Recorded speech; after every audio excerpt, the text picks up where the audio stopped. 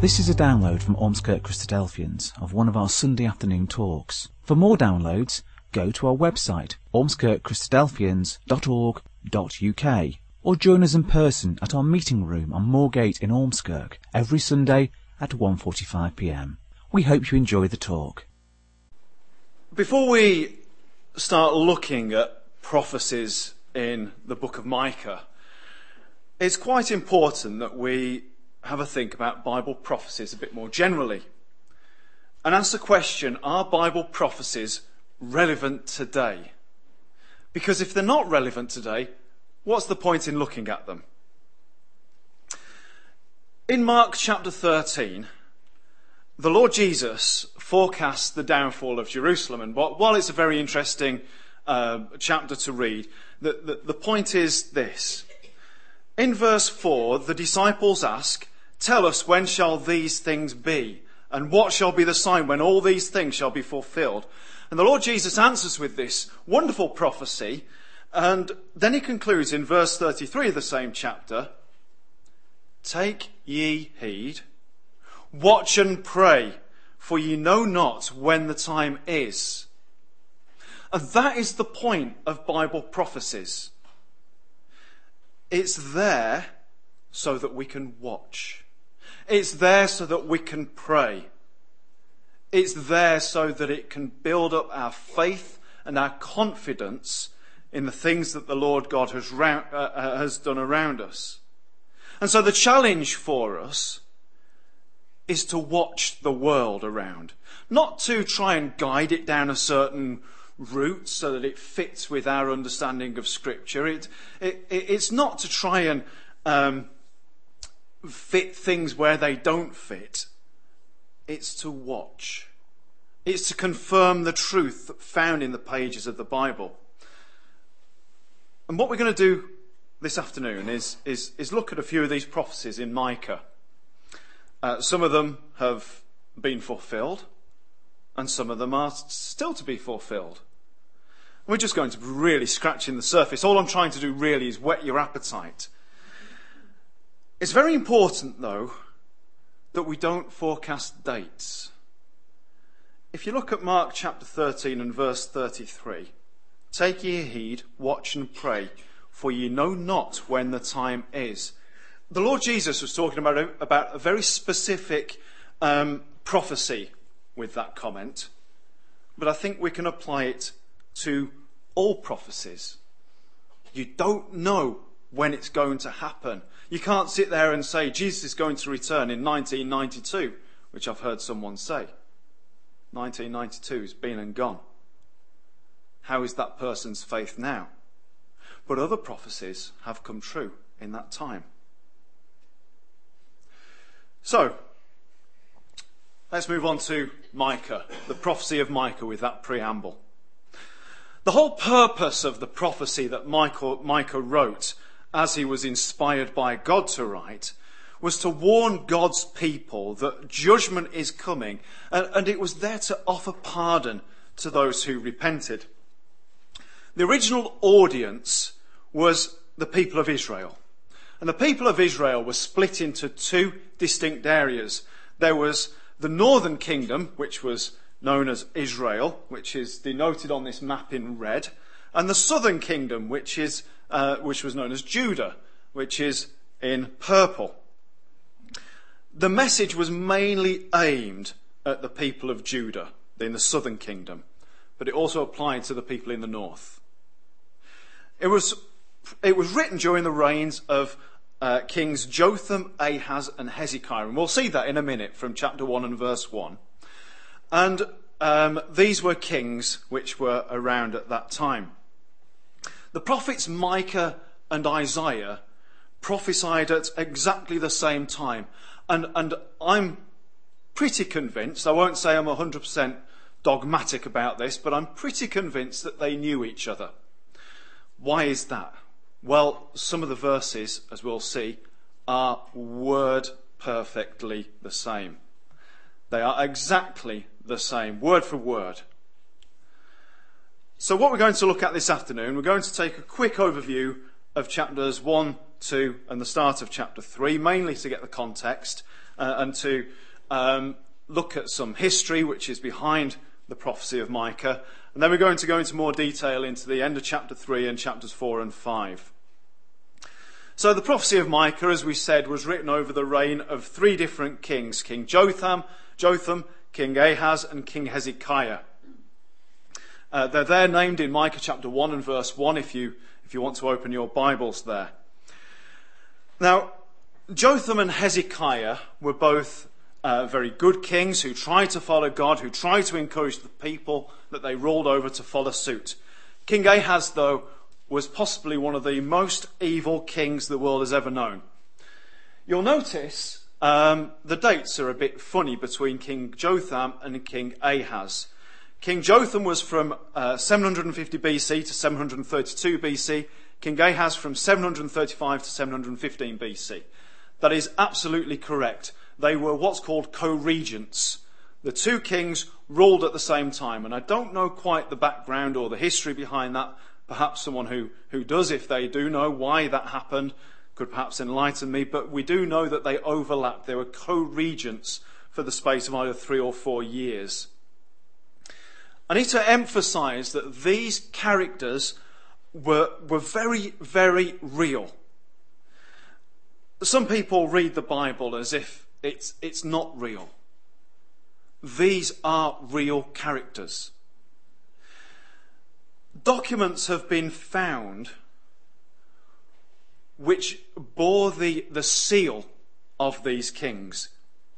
King Ahaz, this evil one who is in the middle, you can see his seal is the one on the top. That's where they'd take a portion of clay, they'd put it on a document, and the king would put his seal on it to prove, it was like a signature, to prove that it was him that approved it. King Hezekiah's is the one which is below. The interesting thing about King Ahaz is if you look on the left-hand side of that picture that's up there, you'll see some indentations. That is part of a thumbprint. That may well be King Ahaz's thumbprint, but it can't be confirmed, of course. These people are very, very real.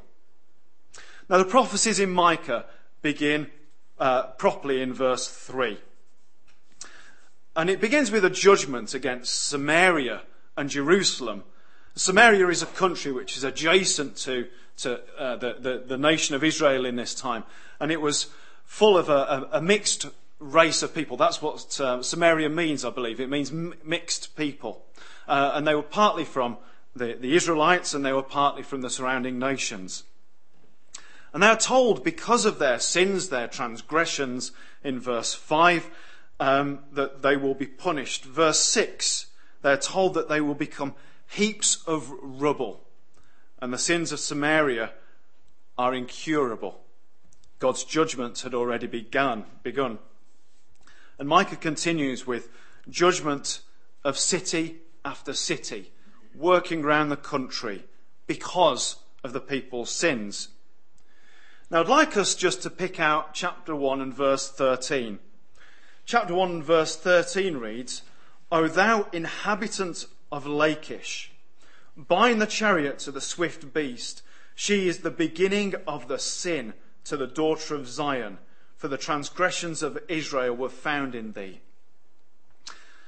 Let's just put a bit of background on this, a bit of flesh on the bones. Lachish was the second city to Jerusalem at that point in time. Okay, it was the Birmingham to London, or Manchester if you're in this area perhaps. Lachish means invincible. Okay, or impenetrable. It was a big hill fort. Now, this is described here, this city, as the beginning of the sin to the daughter of Zion. Zion is one of the mountains upon which Jerusalem is built, and we'll be looking into that in a lot more detail. Lachish is being blamed here for the sins which have spread out across the country and particularly manifest themselves in Jerusalem. And as a result of that, Lachish is particularly condemned within this chapter. Why is Lachish so interesting? Well, the ruins are there for us to see today. This is the city gate, or what's left of it. And it's one of those intriguing pieces of history where the surrounding nations have many records too of Lachish. What happened was that, in the history, is that King Hezekiah refused to pay taxes to the Syrian king, who was a man called King Sennacherib. As a result, King Sennacherib set out on a campaign to subjugate the rebelling kingdoms. And on the way, he came across Lachish, and we know particularly that it was one of the first cities that he came to. And we know it's the second most important of the Jewish cities. So he went for the Manchester before he went for the London, which makes sense really, doesn't it? King Sennacherib laid siege to Lachish. This is the siege ramp that was built up the side of the mountain. So that's where King Sennacherib and his men walked up when they were taking this city. But the really interesting thing was that King Sennacherib was so pleased with his work that what he did was he commissioned what's called the Lachish reliefs. Basically, what they took was some stone and they carved images and some text of the situation that they had. Now, these reliefs are a set of pictures of his accomplishments, of King Sennacherib's accomplishments, of which there are many in the British Museum. There's others in other museums around the world, but there's a very good collection at the British Museum. This is one of them. You can see that to the top left and to the top right that there's some writing, not as we understand writing, but it's there as what's called cuneiform. And there's an inscription on this, and it says this: Sennacherib, the mighty king, king of the country of Assyria, sitting on the throne of judgment, on the throne of judgment of the city of Lachish, I give permission for its slaughter. So he's there, he's at Lachish, he gives permission. For what? For the soldiers to go in and to massacre the city and to break it up. A bit later on, within the relief series, we find these pictures. And this is King Sennacherib. You can just see there on the right, sat on his throne.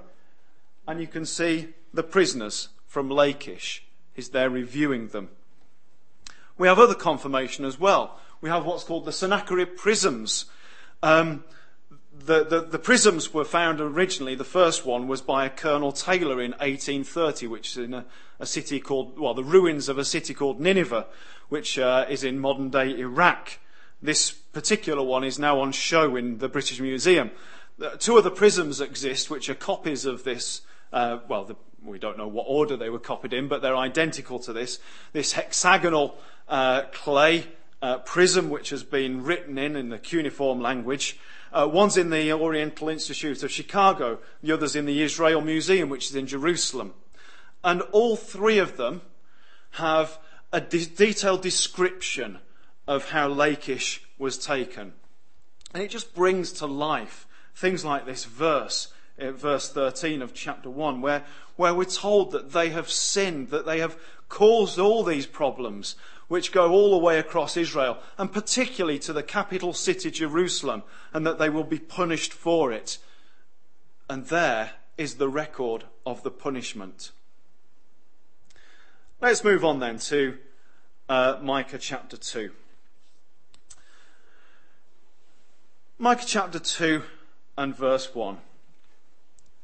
Woe to them that devise iniquity and work evil upon their beds. When the morning is light, they practice it because it is in the power of their hand. So this is a prophecy against those who plan evil things at night and then rise up at dawn to do them. Look at verse 2. And they covet fields and take them by violence, and houses and take them away. So they oppress a man and his house, even a man and his heritage. That's all about talking about coveting, isn't it? About taking what you desire by force. It's about fraud. It's about violence. And it might seem that these accusations are harsh against the people of Israel. But look at chapter 2 and verses 6 and 7. Prophesy ye not. Say they to them that prophesy, they shall not prophesy to them, that they shall not take shame. O thou that art named the house of Jacob, is the Spirit of the Lord straitened? Are these his doings?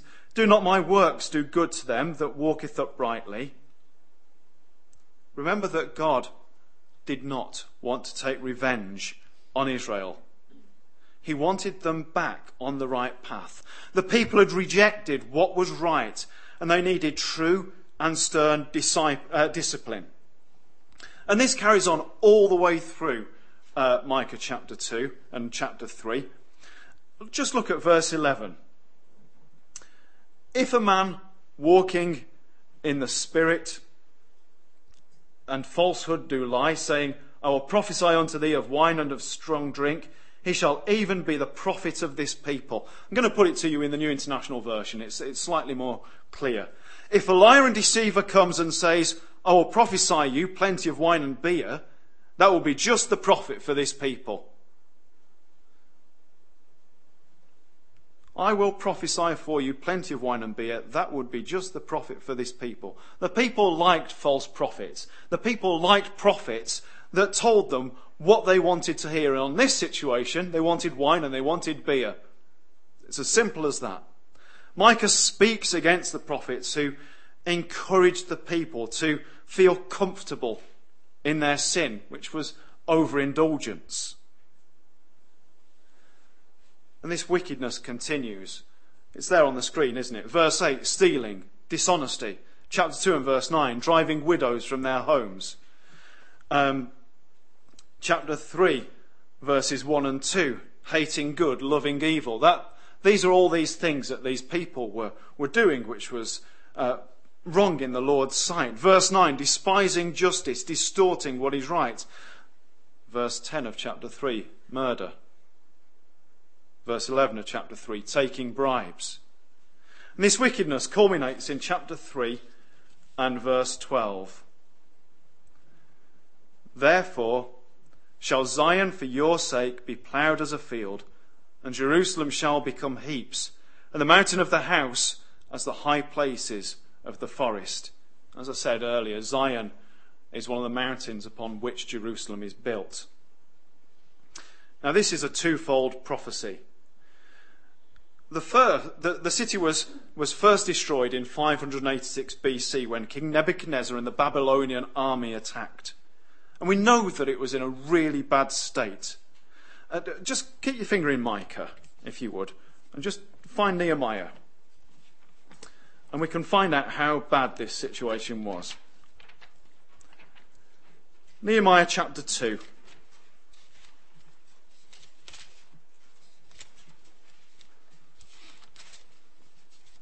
And verse 14.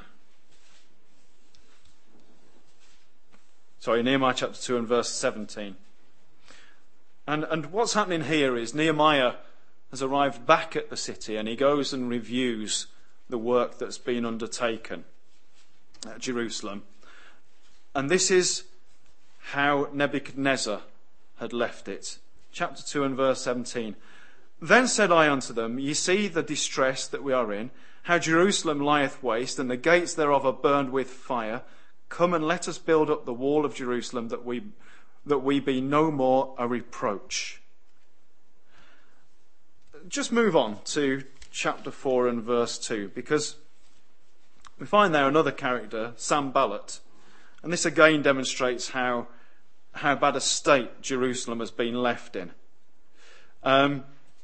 He mocks the attempts to rebuild it as a thing being impossible. Chapter 4 and verse 2.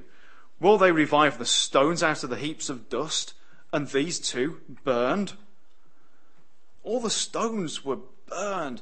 Stone's no good when it's been burnt.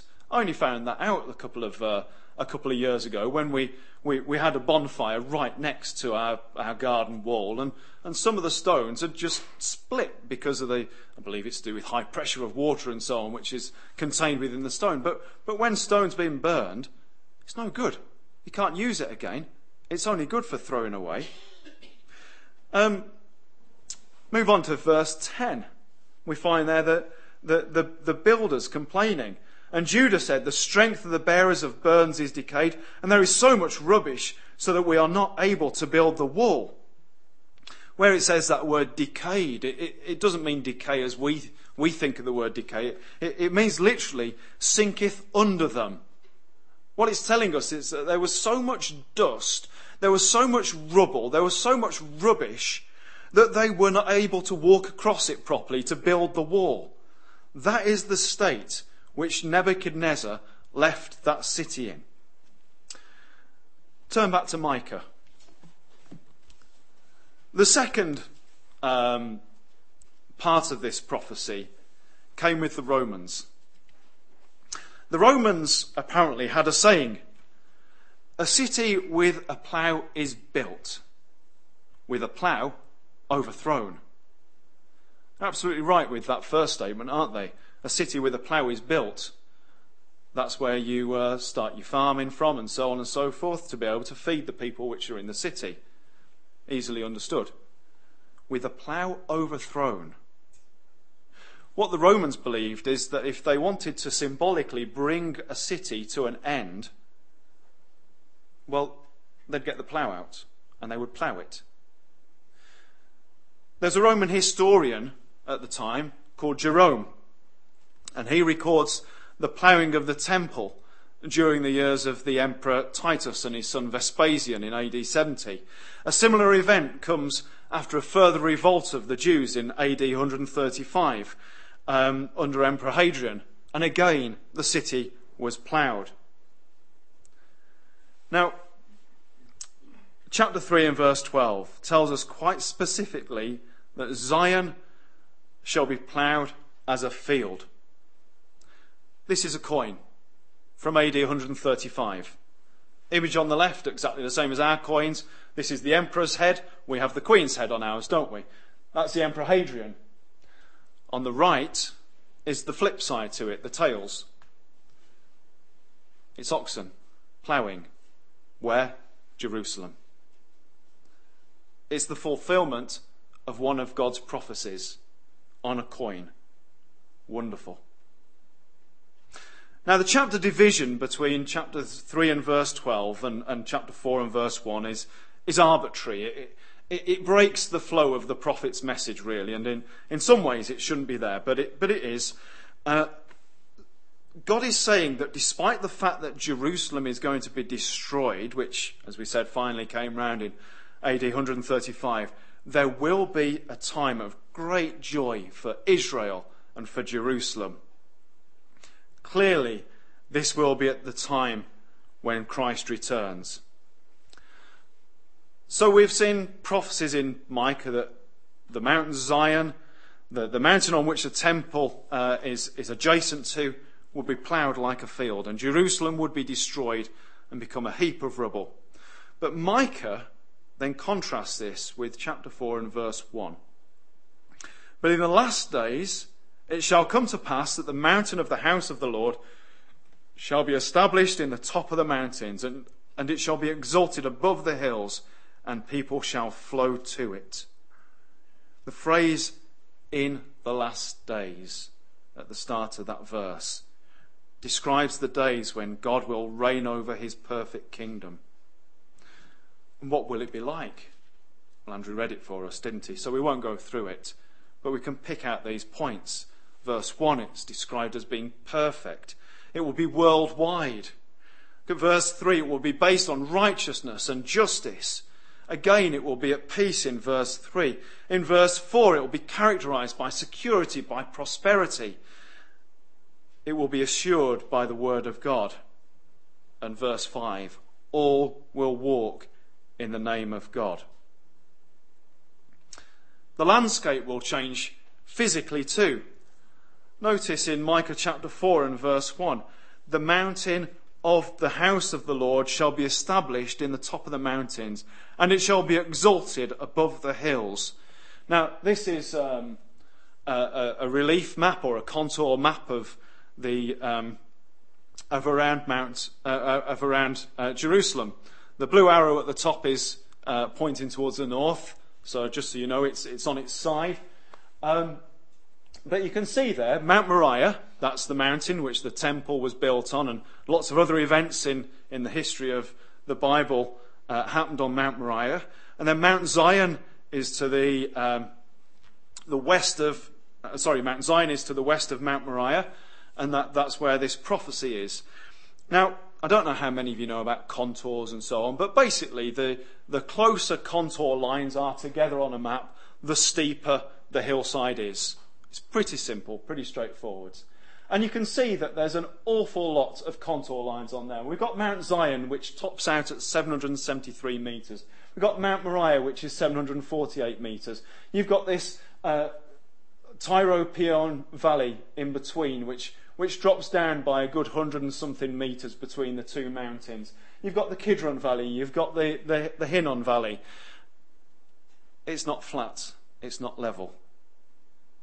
But chapter 4 and verse 1, it is a description of an elevated plateau. It's going to be the highest place in the mountains which are around there. The topography is going to change quite significantly. Why is that? This is a map of the eastern end of the Mediterranean, the Red Sea, and the Arabian Peninsula. And you can see the top of Africa with Egypt there. This shows where the fault lines and so on are, which are running through that area of the world. And you've got things on there like transfer, convergence, divergence. That's all to do with how the different plates on the Earth are moving. If they're converging, they're moving together. If they're diverging, they're moving apart. And if they're transverse, they're rubbing up against each other in shear. And there is a fault line between these different plates, which are where earthquakes occur, running straight up the middle of Israel, straight up the Dead Sea, straight up the Jordan Valley.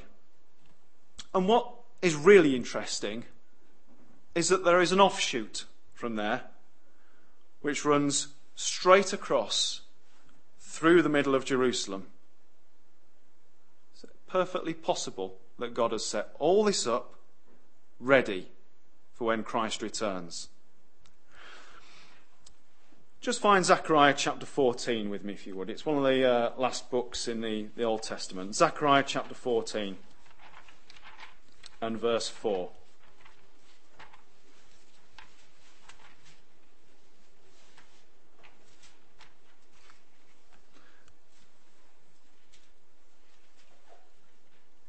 Zechariah chapter 14 and verse 4.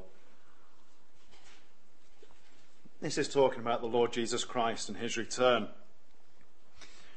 And his feet, the Lord Jesus' feet, shall stand in that day upon the Mount of Olives, which is before Jerusalem on the east. And the Mount of Olives shall cleave in the midst thereof toward the east and toward the west. And there shall be a very great valley, and half of the mountain shall remove toward the north, and half of it toward the south. And the Bible is not a book about geology. It's not a book which is about science. It's never pretended to be. But it is ahead of its time. The fact that there is a fault line, a fissure, running straight through the middle of the Temple Mount, straight through where the Mount of Olives are, where Jesus will return to, shows that the book is far ahead of its time. And the fact that the Lord Jesus on the Mount of Olives could speak with his disciples about the end times, Matthew chapter 24, he's near this mountain, he's on the Mount of Olives. And also an angel promised that the Lord Jesus would return in the same manner as he had left, to the same spot on the Mount of Olives. Acts chapter 1 and verse 11. Let's move on. Let's pick out some more items of interest in Micah and chapter 3 and 4. Right, we're in chapter 4 and verse 3 now. Now this picture I'd like to think it was modelled on myself, but I'm assured it wasn't. It's outside the United Nations. It's a very strong, muscly man who is there with a huge mallet or hammer. I don't know if there's a more technical name for it. And he has a sword and he's beating it. And below this incredibly big statue are these words. These are actually taken from Isaiah. I don't know if you remember, I've mentioned that Isaiah and Micah are inextricably linked with their prophecies. This is from Isaiah, or at least it's attributed to Isaiah if you look in the bottom right-hand corner. However, the words are identical in Micah chapter 4 and verse 3. And he shall judge among many people, and shall rebuke strong nations afar off. And they shall beat their swords into plowshares, and their spears into pruning hooks. Nation shall not lift up a sword against nation, neither shall they learn war any more. Now, Judah, tiny little Judah, has been threatened by war for most of its existence. And now Isaiah and Micah predict that far from bringing oppression, the triumph of faith in God will bring a peace the world has ever known. And it's a peace where those weapons will be taken and they'll be turned into things that are used for peaceful means, for ploughing, for pruning. And it's interesting if we were to go into Isaiah in chapter 11, there's a description there which echoes all of this, and it takes the theme of peace and it talks about different animals being peaceful towards each other beyond what would be considered to be natural. And it's the same with the human race. Under the Lord God's guidance, peace can be there on the earth. Let's move on to chapter 4 and verse 5. For all the people will walk everyone in the name of his God, and we will walk in the name of the Lord our God for ever and ever. It's interesting, isn't it? We don't have to be like everyone else. Other people might worship movie stars, sports heroes, singers, fast cars, fashion, finances. But Micah says there, we will worship the Lord our God. What a wonderful statement to make. The big difference between the gods that people worship and the Lord is that other gods have no future. If they are people, they'll be dead in a few years. If they are possessions, they can be reduced. They can be gone like that before we know it. Added to how temporary everything is, the fact that no other gods can do anything for us should be thrown into this. They cannot save. The Lord, on the other hand, will work powerfully in our lives if we let him. He loves us personally. He's promised us an eternity with him. Why be like everyone else with no future? Let's move on to chapter 5. Chapter 5 and verse 1. Now gather thyself in troops, O daughter of troops. He hath laid siege against us. They will smite the judge of Israel with a rod upon the cheek. Jerusalem's leaders were obsessed with wealth and with position. Micah prophesied that mighty Jerusalem, with all its wealth and power, would be besieged. It would be destroyed. Its king could not save it. In contrast, though, but thou, Bethlehem Ephratah, in verse 2, though thou be little among the thousands of Judah, yet out of thee shall he come forth unto me, that is to be ruler in Israel, whose goings forth have been from old, from everlasting. This is a an artist's impression. Bethlehem nowadays is a bustling town in Israel. This is an artist's impression of perhaps what it would have looked like back in those times. A very small rural community. Well, this is very interesting, isn't it? Bethlehem. It forecasts here that this deliverer, this Messiah, would be born as a baby in Bethlehem. Of course, that links into Luke chapter 2. I've just put it up on the screen there to save you looking for it. And Joseph also went up from Galilee out of the city of Nazareth into Judea, unto the city of David, which is called Bethlehem, because he was of the house and lineage of David, to be taxed with Mary his espoused wife, being great with child. And so it carries on where the Lord Jesus was born in this small town. Eventually, as we know, he would be there to reign as the eternal king. What's really interesting is that the prophet Micah is not hedging his bets. He's not just saying, oh, it's some Bethlehem, because there's 4 or 5 Bethlehems in Israel. The name Ephrata is an area. It's named after Ephrata, who was the wife of Caleb, not Caleb, who was one of the spies, a different Caleb. It's a very specific Bethlehem, the one in Ephrata. And the verse that follows let's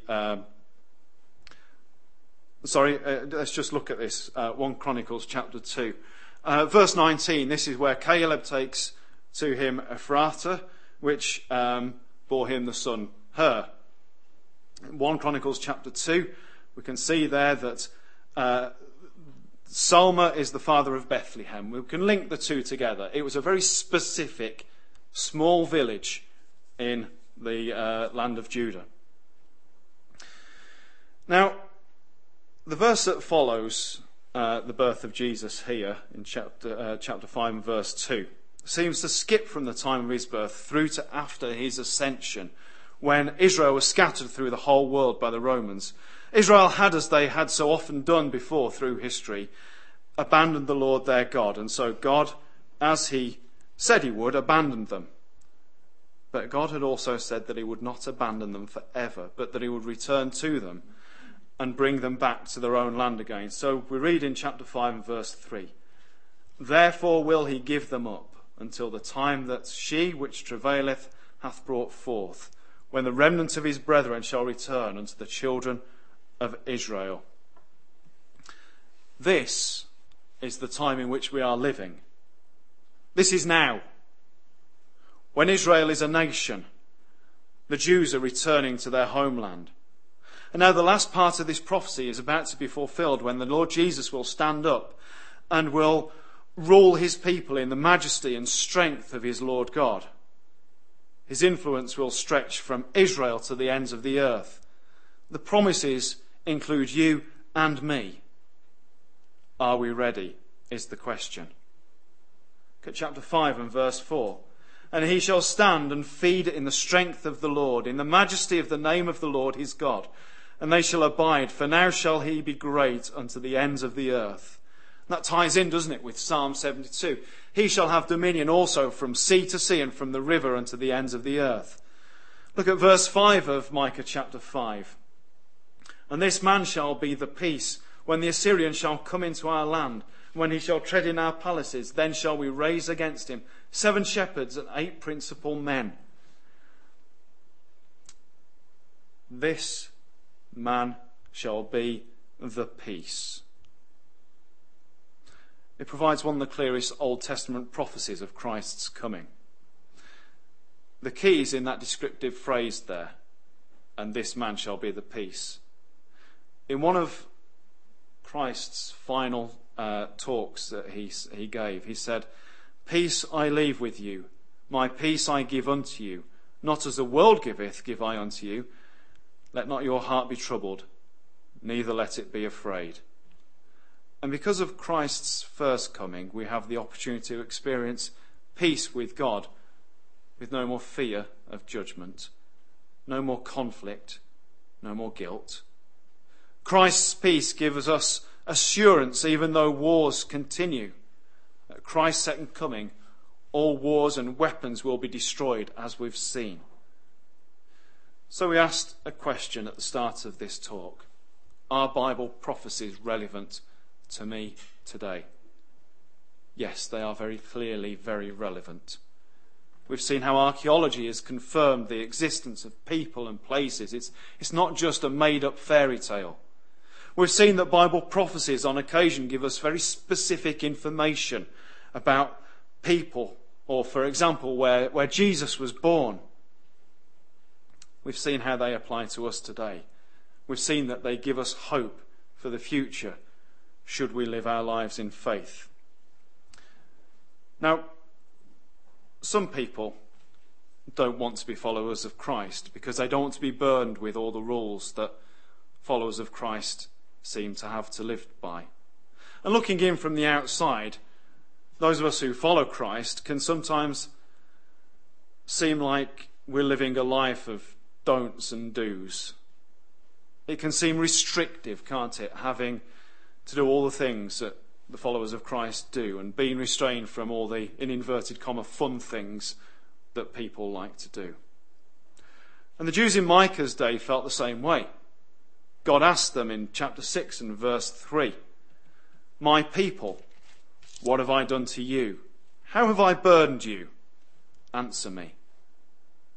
Well, we could answer by having to read the Bible, staying sober, by having to go to the meeting on Sunday. God reminds Israel that he had brought them up out of Egypt. They'd redeemed them from the land of slavery. He'd also provided them with guides, with leaders, with victories over their enemies. And it's the same with us. Though there may seem to be some things that we are burdened with, they are really blessings to keep us on track with God, to keep us, in so much as we can, pure, in so much as we can, free from the burden of sin, and ready to receive the freedom from death in God's gift of eternal life. He hasn't burdened us. He's really set us free. Sometimes the rules people make burden us, but God's way gives us freedom, not burdens. And doing things his way, and doing them with the Lord Jesus, is much easier than doing it all alone. So let's bring our thoughts then to a conclusion. Because if we were to pick out a key verse in Micah, it would be this one, chapter 6 and verse 8. And this instruction is to both mankind in general, but it can also be taken as personal to ourselves. There are three parts in doing what the Lord requires of us. Act justly. The words themselves are as simple as the message. Do justice. See that justice is done. Lord Jesus expanded on this when he said, "Do not judge and you will not be judged. For in the same way as you judge others, you will be judged. And with the measure you use it will be measured to you." Love mercy. Other versions say, love kindness. Let mercy be your first concern and show constant love. Again, the Lord Jesus reinforced this by saying, "Blessed are the merciful, for they will be shown mercy, and be merciful just as your Father is merciful." Then finally, walk humbly with God. God does not like pride. He likes us to be honest in our estimation of ourselves. We can't walk with God if we insist on leading the way. We need to be humble, realizing that God knows best in everything. Again, the Lord Jesus said, "For everyone who exalts himself will be humbled, and everyone who humbles himself will be exalted." So let us act justly, let us love mercy, and let us walk humbly with our God. He hath showed thee, O man, what is good, and what doth the Lord require of thee, but to do justly, and to love mercy, and to walk humbly with thy God. We hope you enjoyed that talk. For more downloads, information about what we believe, and details of our meeting times, go to our website, ormskirkchristadelphians.org.uk.